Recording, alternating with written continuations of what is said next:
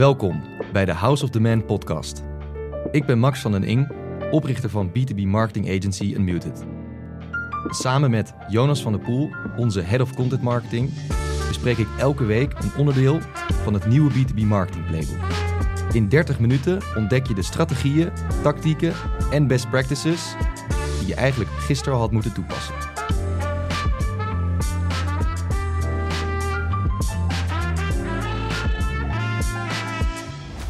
Max, vertel. Hoe is het?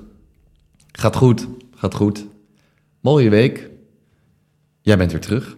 Ja. Makes me happy. Makes my soon happy. Nou, dat weet ik niet zo zeker. Nee? Oh jee. Ik zie er knikken. Ja, nee, gaat lekker man. Goeie meetings met klanten, met potentiële klanten, met kandidaten. We hebben 3 mensen aangenomen.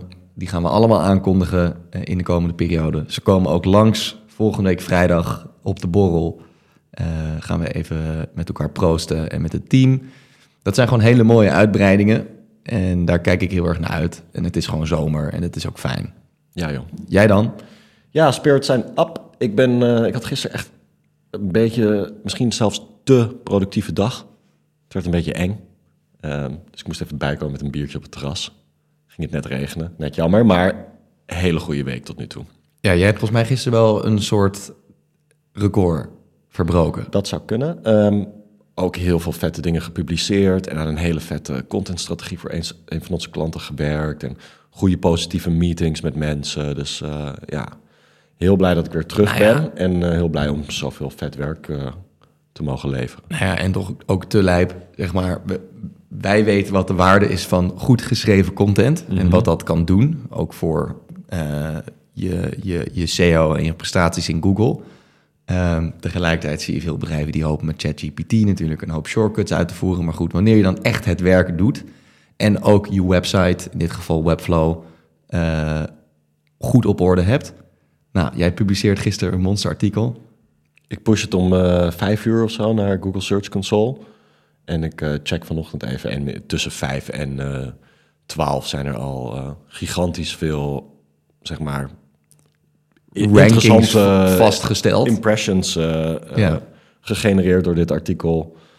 Ja, het is gewoon leuk om te zien als iets goed lukt, zeg maar. Nou ja, en er zullen nu verbaasde luisteraars zijn of sceptische luisteraars zijn die zeggen, dat kan helemaal niet. Ja, kan dus wel.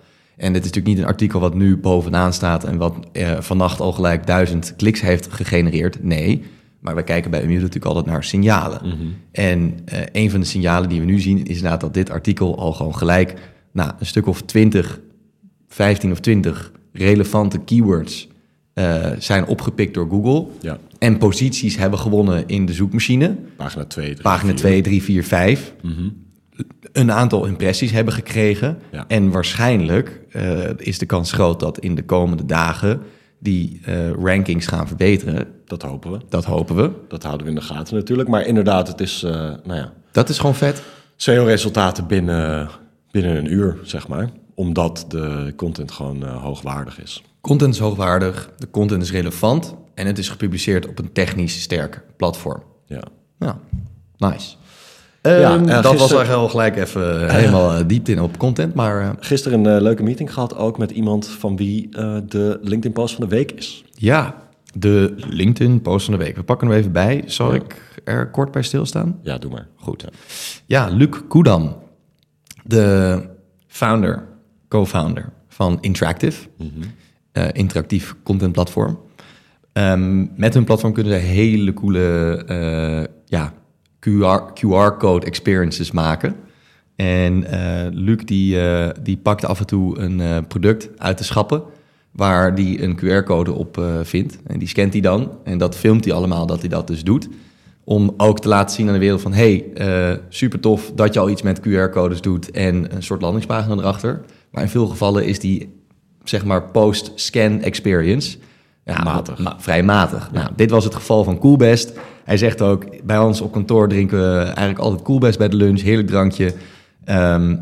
En die hebben dus ook een QR-code op hun verpakking. En als je die scant, dan kan je soort van zien waar de ingrediënten vandaan komen. Ja. Maar heel bazaal, heel weinig informatie, geen foto's van de telers of de werkomstandigheden al daar. En hij roept eigenlijk op naar het marketingteam van Coolbest van, goh, vet dat je dit al doet, maar het kan nog 10 keer zo vet. Ja. En misschien moeten we eens met elkaar praten. Een soort open account-based marketing aanpak. En daar houden we altijd wel van. Ja, zeker. En dit is een serie natuurlijk. Hij doet het wel vaker. En leuk verhaal. Ik was op vakantie recentelijk en ik zat toch stiekem mijn LinkedIn-feed te checken op het strand in de Algarve. Foei. En ik zag dat Luc nog zo'n QR-code review had gepost over een helikopterski bedrijf. Want hij zat in Zwitserland en die hadden ook een enigszins matige post-QR-code scan experience. En hij riep op van, ik zou hier graag een soort van gratis een vette alternatieve ervaring voor creëren samen met dit bedrijf in ruil voor het waarmaken van een van mijn dromen, namelijk een keertje mogen helikopterskiën. Dus ik zat op het strand, ik had even snel dat bedrijf opgezocht op LinkedIn, gekeken wie daar verantwoordelijk was voor de marketing en even in de comments een tag eruit gestuurd met, ik zou hier toch wel echt op ingaan. En die marketing manager heeft een e-mailadres achtergelaten in de comments, dus wie weet komt daar nog iets uit. Super slim natuurlijk om zo publiekelijk je potentiële klanten voor het blok te zetten of in ieder geval te raten. Ja, het zou echt sick zijn als dit voorbeeld ook uiteindelijk leidt tot een helikopterski-tour. Dat moeten we nog maar gaan meemaken. Maar inderdaad, we hebben wel eens eerder besproken bedrijven die zo'n soort van publiekelijke open account-based aanpak hebben met hun LinkedIn-post contentstrategie. Het is gewoon heel slim. Het is niet voor elk bedrijf weggelegd om dat te doen. Zeker wanneer je vrij zware concurrentie hebt met bedrijven die een zeer vergelijkbaar aanbod hebben. Dan kan je misschien ook een beetje in de kaart laten kijken op welke bedrijven je richt. Maar omdat Interactive natuurlijk ook zo'n uniek platform biedt en een uniek product heeft ontwikkeld, waar dit soort bedrijven als Coolbest echt wat aan zouden hebben, past dat eigenlijk heel goed. Ja. Goeie serie. Zeker. Wil jij misschien even een wekker zetten? Ik ga de wekker zetten. Top. Ja. Zo. Mooi. Done. Het onderwerp van vandaag. We gaan het hebben over de verschuiving in B2B content. Sluit wel een beetje aan op de LinkedIn-post van de week, denk ik. Maar misschien moeten we eerst even terug naar de basis gaan en het hebben over waarom je als bedrijf überhaupt content zou maken en waarom het zo belangrijk is dat je de juiste soort content maakt. Precies, ja. Nou ja, dus de titel ook, verschuiving in B2B content. Marketing staat natuurlijk altijd in beweging. We zeggen hier bij Muted altijd, tactieken hebben een houdbaarheidsdatum. Contenttypes hebben ook. En contenttypes hebben dus ook een houdbaarheidsdatum. Ja. En het is altijd weer afhankelijk van hoe mensen aan zich op dat moment in het leven graag content tot zich nemen. Ja.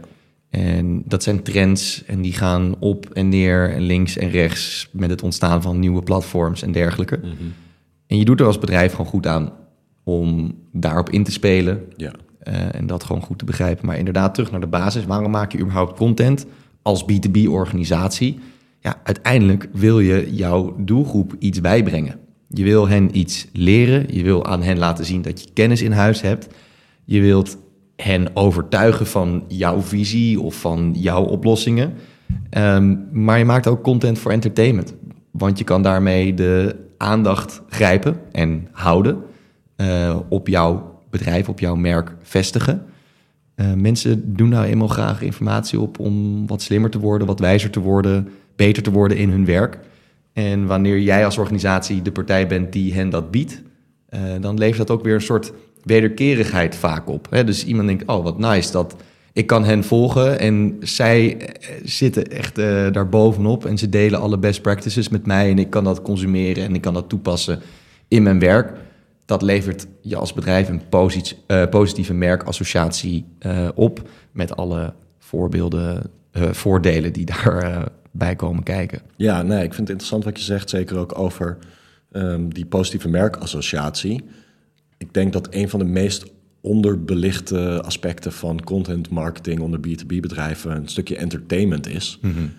Want zeg maar, los van alle natuurlijk educatieve zaken, zijn mensen toch gewoon een soort van dieren die graag entertained willen worden. En dat kan echt een hele sterke invloed hebben op je brand. Dat mensen een stuk content consumeren wat entertainend is, wat ze een positief gevoel geeft, wat ze met jouw merk associëren.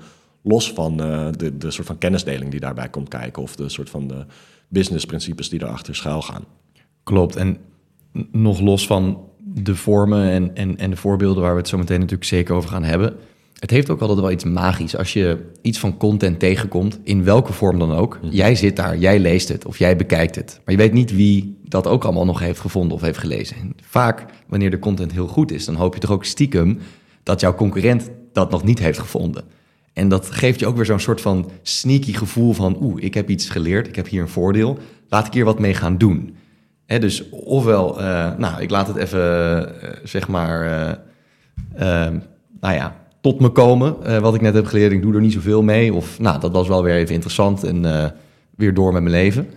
Maar sommige content is ook echt in staat om mensen aan te zetten van, oh wauw, hier dat dit mogelijk is. Of dit wist ik niet. Ja. Of hier moeten we iets mee. Dus het kan echt wel mensen weer in beweging krijgen. Ja, het is een touchpoint. Het is een touchpoint. Elk stuk content wat je publiceert en distribueert is een touchpoint wat kan leiden tot actie. Ja, maar het heeft iets magisch ook aan de, vind ik dan persoonlijk, aan de consumerende kant. Dus de lezer, de kijker, de deelnemer. Dat je niet echt weet wie dat nog meer allemaal hebben gezien. Dat heeft wel iets schijnigs. Dat doet wat met mensen. Ja. Hey, even over... Ja. We hebben het over een verschuiving in B2B-content natuurlijk. Laten we even stilstaan bij wat voor soort contentvormen je van oudsher hebt in B2B. Voordat we gaan kijken naar een soort van nieuwe innovatieve contentvormen. Zoals bijvoorbeeld QR-code reviews op LinkedIn.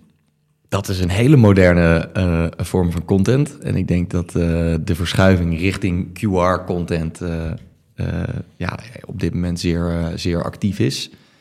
Nou ja, jij bent natuurlijk de head of content marketing.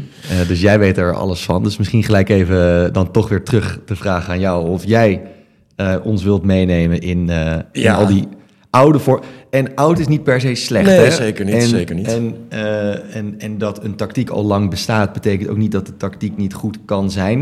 Het ligt er alleen een beetje aan hoe je hem benadert. Ja. Het is inmiddels alweer bijna een soort van cliché geworden dat mensen op LinkedIn posten, quote-unquote, content marketing is meer dan alleen bloggen, bijvoorbeeld. Maar als we denken aan de oude vormen van content, dan is content marketing, dan is zeker in B2B is het schrijven van blogs natuurlijk zeker wel een contentvorm die we zouden moeten benoemen. Daarnaast ook het schrijven van e-books, het maken van whitepapers. Maar ook bijvoorbeeld het houden van webinars is ook een soort van vorm van content natuurlijk. Het posten van dingen op social media ter promotie van een van voorgenoemde vormen content. Dat is wel een beetje een soort van traditionele landschap, zou ik zeggen. Dat is de legacy content marketing toolkit. Waarbij nogmaals even... toch nogmaals even benoemen dat dit allemaal dingen zijn die je nog steeds wel zou moeten overwegen. En, Luister, zelfs wij hebben op onze blog Unmuted. We hebben trouwens echt een hele mooie gedesignde blog, maar we publiceren er behoorlijk weinig op. Maar we hebben een aantal... er wordt met vingers gewezen. Zo onaardig. We hebben een aantal artikelen erop staan. En ik weet zelfs dat er ook een artikel is wat zelfs een aanleiding is geweest tot een klantsamenwerking. Die gewoon echt daar wat had gelezen en had geleerd en dat nice vond. En vond dat we daarmee ook goed lieten zien dat we moderne B2B-marketing onder de knie hadden. Ja, een directe conversie. Niet een directe conversie. Ik heb het uitgevraagd. Van, hoe kwam je eigenlijk bij ons?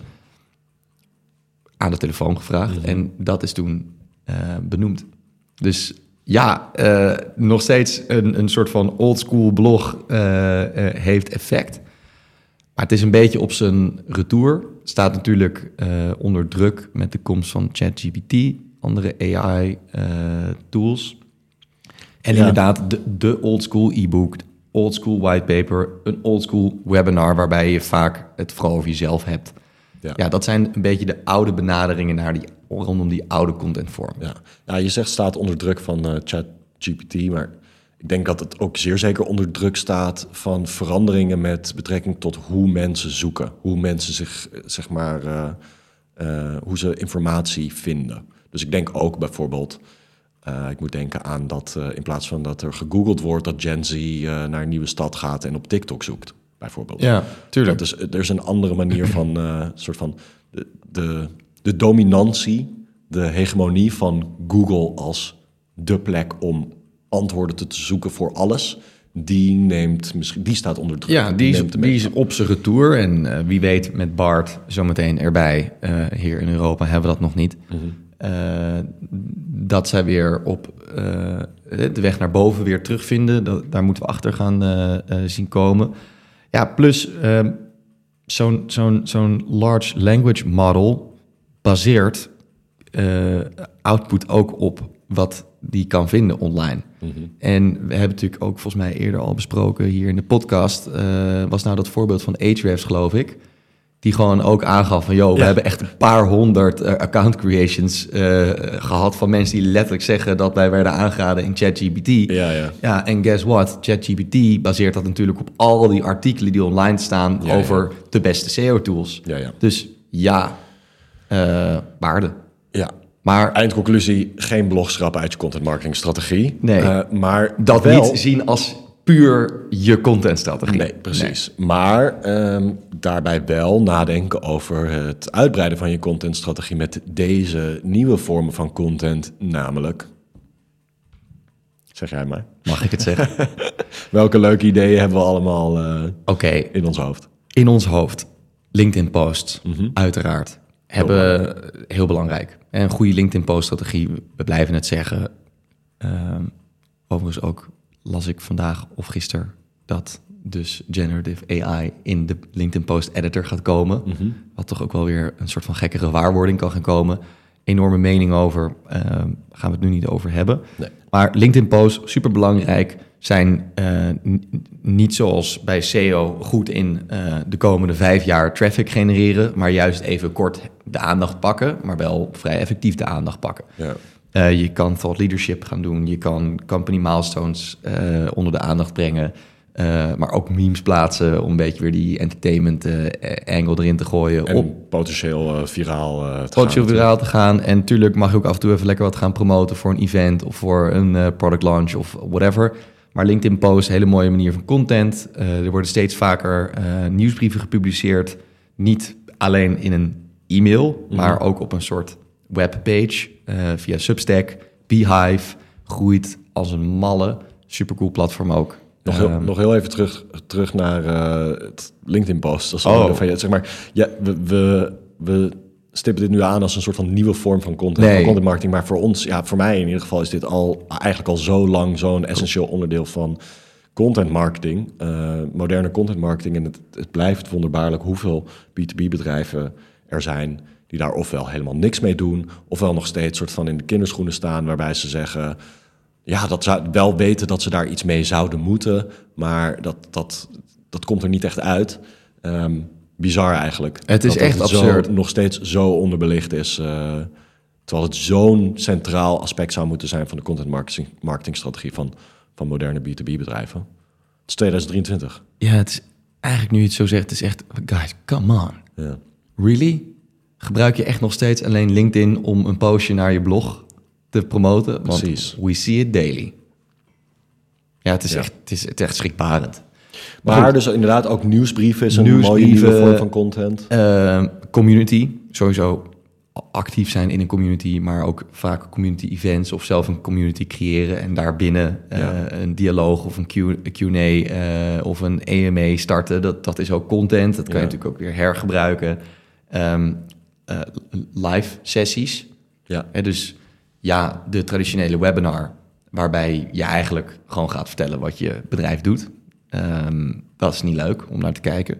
Maar maak er een interactieve sessie van, waarbij je misschien even kort wat inzichten deelt, maar vervolgens juist ook het publiek uitnodigt om vragen te stellen en op die manier dialoog aan te gaan. Dat is ook gewoon content. Event-based content kan je vervolgens ook weer de recording van pakken en opnieuw publiceren op LinkedIn bijvoorbeeld, of op YouTube, TikTok, wherever. Sowieso zijn wij ook groot fan van contentcollecties op je website. Ja. Dus vroeger ging echt alles op de blog. Ja. Van we hebben financiering opgehaald tot hoe gebruik je X, Y, Z tot meet the team. En wij vinden het veel toffer om voor dat soort series, om daar eigenlijk losse collecties voor te maken, waarbij dan ook weer de UX, dus de publicatie, goed doordacht is. En in dienst staat van zo'n serie. Ja. Simpelste voorbeeld is case studies. We zien nog steeds dat case studies ook op een blog worden gepubliceerd. Nou, iets is beter dan niets. Ja. Maar maak gewoon een case studies collectie. Maak een community interview collectie. Nou, we hebben bijvoorbeeld vroeger toen we nog samenwerkten bij onze vorige werkgever, hadden een hele coole serie. Flow of the Week. Of Behind the Artist. Ja. Nou, dat was een soort van editorial serie, die werd op de blog gepubliceerd. Tegenwoordig zou ik zeggen, kan nog steeds, maar het is vetter als je daar een eigen collectie verbouwt. Dus dat zijn hele mooie, moderne vormen van content. Een mooi voorbeeld is misschien ook wel een collectie die we op onze eigen website hebben staan. De soort van een bibliotheek van vette voorbeelden van iets binnen jouw vakgebied. Ja, nou ja, en dan hebben we bijvoorbeeld ook bij Muted hebben de Spotlight Marketer. In het verleden wat frequentere publicatie dan tegenwoordig. Er wordt weer met vingers gewezen. Het is echt heel erg hier. Iemand rent weg. Hide. Nee, Spotlight Marketer is voor ons een gewoon leuke community content play, waarbij we talentvolle marketeers eventjes in het zonnetje zetten, een kort interview waar ze mee bezig zijn. Hebben ook gewoon een linkje. Gebruiken dan altijd een hashtag. Ja. Namelijk Spotlight Marketer. Niemand in de wereld publiceert iets op Spotlight. Hashtag Spotlight Marketer, behalve wij. Ja. Dus dat is een URL. En in onze menustructuur onder resources staat hashtag Spotlight Marketer. Als je op klikt, ga je naar LinkedIn toe. Dus dat is gewoon een moderne vorm van content. Allerhande shorts, reels, videocontent. Daar gaan we denk ik ook nog wel eventjes bij stilstaan. Ja, en nog 1 miljoen meer dingen. Zeker. Maar het verbaast ons echt hoe vaak we in sessies zitten met klanten, zelfs met moderne techbedrijven, die ons echt aankijken van oké, jongens, we hebben echt jullie hulp nodig. Want in onze organisatie is content inderdaad gewoon een blog. En misschien een keer een klantcase. Maar heel veel verder dan dat komen we niet. Nou, en dan komen wij met een heel leger aan tactieken. En dan is het vaak gaan die ogen wel open. En dan zijn ze wel blij van, oh vet. We wisten helemaal niet dat dit er was. Cool, laten we gaan inzoomen. Wat past goed bij ons? En dat is denk ik misschien wel een belangrijk punt. Want ja, je kan wel alles gaan doen, maar... Nee, je moet wel een beetje gefocust blijven, denk ik. Maar inderdaad, we hebben vaak dit soort gesprekken. Hoe maken we het nou... Ja, precies. Ten eerste hebben we vaak gesprekken waarbij de ogen gaan twinkelen wanneer je allemaal coole voorbeelden van moderne, nieuwe vormen van content laat zien. Echter leidt dat ook wel vaak tot de vraag van oké, en hoe gaan we, zeg maar, what's the ROI? Zeg maar, hoe gaan we dat, wat gaat het opleveren? En dat is een gesprek waar ook weer die frictie naar voren komt tussen een soort van oude manier van content marketing binnen B2B en de nieuwe manier van content marketing binnen B2B. En dat is de verschuiving waar we het eigenlijk nu ook een beetje over hebben. Dat stukje soort van meetbaarheid wat geëist wordt door legacy content marketers of een verouderd beeld van content marketing. Ja, gewoon in het algemeen een manager, een eindverantwoordelijke die niet zoveel begrip heeft van moderne marketing, moderne content marketing, die het liefst nog steeds gewoon een funnel tekent. Ja. En aan de bovenkant breed en aan de onderkant wat smaller en wil dat er hele duidelijke conversiepaden tussen al die stappen staan, terwijl in de realiteit, in de werkelijkheid, is het gewoon een heel complex proces. Ja. Is content nodig om mensen te entertainen, iets bij te brengen, om die kans zichtbaarheid te creëren en dus überhaupt een kans te faciliteren dat ze ooit bij jou terechtkomen. Ja, het antwoord daarop is ja. Ja, ze komen bij jou terecht, mits je dus de content maakt. Ja, en maak die content nou op een manier dat die doelgroep dat leuk vindt. Mm-hmm. En jouw doelgroep vindt zo'n white paper niet leuk. Nee. Waar die zijn e-mailadres voor moet achterlaten. Maar omdat jij het zo graag wilt meten, ga je dat dan toch wel weer doen. Ja. Nou, en dat is altijd best wel een uitgebreide discussie die we dan moeten voeren.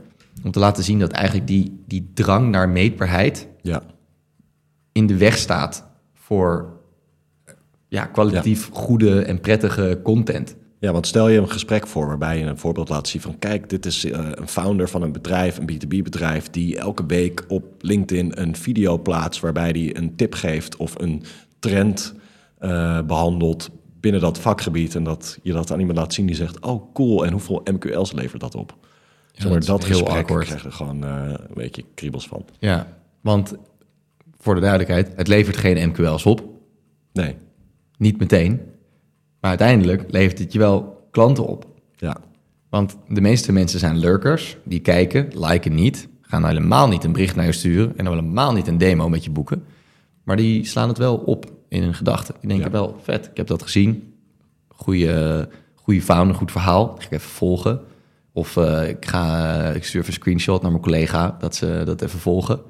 Sterker nog, weet je, dat doen we ook wel eens. Soms zie je dat iemand iets post op LinkedIn, goed template en dan comment yes.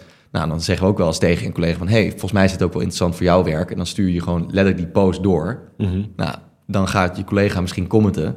Maar diegene die post heeft geplaatst heeft geen flauw idee... dat ik of jij dat misschien naar hem of haar heeft doorgestuurd. Ja. Nou, dat maakt natuurlijk ook allemaal niet uit. Nog weer even teruggaan naar inderdaad... wat voor een soort moderne content-tactieken je dan als bedrijf zou moeten kiezen. En wat eigenlijk een manier is of een proces is om daartoe te komen. Dat het ook logisch is dat je op zo'n nieuwe manier van content in gaat zetten. Kunnen we daar misschien even over gaan brainstormen, hoe we dat aanpakken? Het proces om erachter te komen waar je op zou willen inzetten. Is dat wat je bedoelt? Ja, kijk, tijd is altijd schaars, hè? Ja. Dus wij laten zien, er zijn talloze nieuwe vormen van content. Mm-hmm. Op die manier kan je jouw kennis verpakken in iets waar een doelgroep misschien wat aan heeft. Maar ja, je kan niet 10 dingen tegelijk doen. Nee, ik zou zeggen dat een goed startpunt is om toch potentiële repurposing in gedachten te houden bij het kiezen van het produceren van het eerste stuk content waar je aan gaat beginnen. Oké. Bijvoorbeeld. Goed voorbeeld, wat waarschijnlijk ook al eens eerder in deze podcast is benoemd. We hebben wel eens hier een van onze klanten, de founder, achter een camera gezet. Heel gericht 10, 15 vragen gesteld. Dat gesprek opgenomen. Kostte hem een half uur van zijn tijd. Maar leidde uiteindelijk wel tot allemaal een soort van korte snippets. En dat is een soort van efficiënte manier van inzetten op eerste contentproductie, zou ik zeggen. En tegelijkertijd geloven wij gewoon heel erg sterk in videocontent. Dat is gewoon dat is ook een verschuiving van hoe mensen dingen consumeren. Zeg maar opkomst van Reels, YouTube Shorts. Mensen zijn gewoon gewend om korte, behapbare video's te kijken. Precies. Dus daar wil je ook wel een beetje op aansturen. Nou ja, dus dat is natuurlijk wel iets belangrijks wat je benoemt. Want wanneer we te vaak zouden zeggen van... we geloven hier gewoon heel erg in... dan kan een bedrijf of een eindverantwoordelijke... die er heel rationeel naar kijkt ook zeggen van... leuk dat jullie erin geloven, maar what's the reasoning? Hè? Waarom dan? Of waarom dan ook specifiek voor ons? Ja. Belangrijk lijkt me altijd om te kijken naar van... wie is die doelgroep? Wat zijn de problemen die persoon heeft? Ja. Hoe bied je met jouw bedrijf daar een oplossing voor? En in wat voor vormen kan je dat gaan verpakken? En op welke kanalen kan je dat effectief uitserveren? Zodat de kans zo groot mogelijk is dat zo'n groot mogelijke groep van jouw doelgroep... dat daar te zien krijgt en dat ook graag wilt zien. En dus LinkedIn heeft over het algemeen best wel een wat zakelijker karakter... waar mensen naartoe gaan om echt inspiratie op te doen. Vaak ook wel om zichzelf te verbeteren in hun werk. Ja. Als ik bijvoorbeeld naar mezelf kijk en ik zit 's avonds op YouTube Shorts een beetje filmpjes te swipen, ben ik niet helemaal meer in de modus om echt zeg maar best wel diep over, weet ik veel, B2B marketing of demand gen te hebben. Ja. Maar af en toe een filmpje lijkt me nog steeds best wel interessant. Ja. Dus oké, daar is wat te winnen, maar misschien niet zoveel als LinkedIn. Tegelijkertijd is LinkedIn ook een best wel saturated. Gewoon Zeker. Heel erg een druk kanaal. En daarom denk ik dat juist de vormen van content op LinkedIn die dat patroon doorbreken, dat die de grootste kans op succes hebben. En ik moet meteen denken aan een voorbeeld van een van mijn favoriete content marketers, Obaid Durrani, die inmiddels bij Hockeystack Head of Content Marketing is. En hij heeft volgens mij... zal ik het dan afmaken? Of ga nog even door. Hij heeft volgens mij een jaar of 2 geleden, toen hij zonder baan zat, is hij begonnen met posten op LinkedIn. En wat hij doet, en dat is echt geniaal, is gewoon, hij gaat gewoon gamen. Ja, hij gaat gewoon gamen en hij neemt, zeg maar, hij livestreamt zijn game sessies met zijn hoofd linksonder in het scherm. En dan gaat hij gewoon over best wel kwalitatief hoogstaande high-level marketing filosofie praten. En gewoon vanwege het feit dat ik in mijn LinkedIn newsfeed een gaming livestream zie, betekent gewoon dat ik daarnaar ga kijken.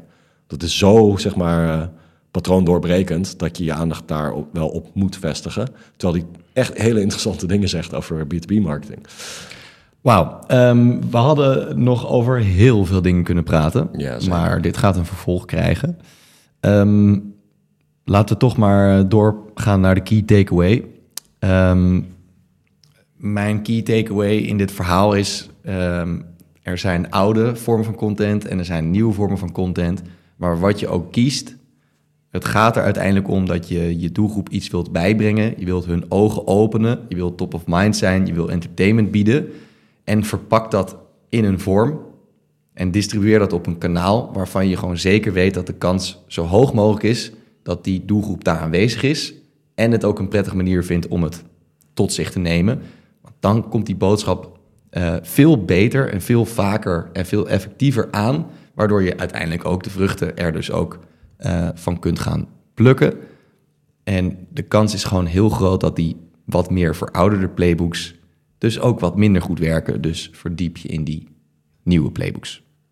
Ja. Nice. Mijn key takeaway is eigenlijk meer een soort van bewustwording, gewaarwording, dat wij hier natuurlijk dagelijks de hele tijd mee bezig zijn, maar dat het ook iets is wat we echt onze klanten of onze doelgroep bij zouden moeten brengen.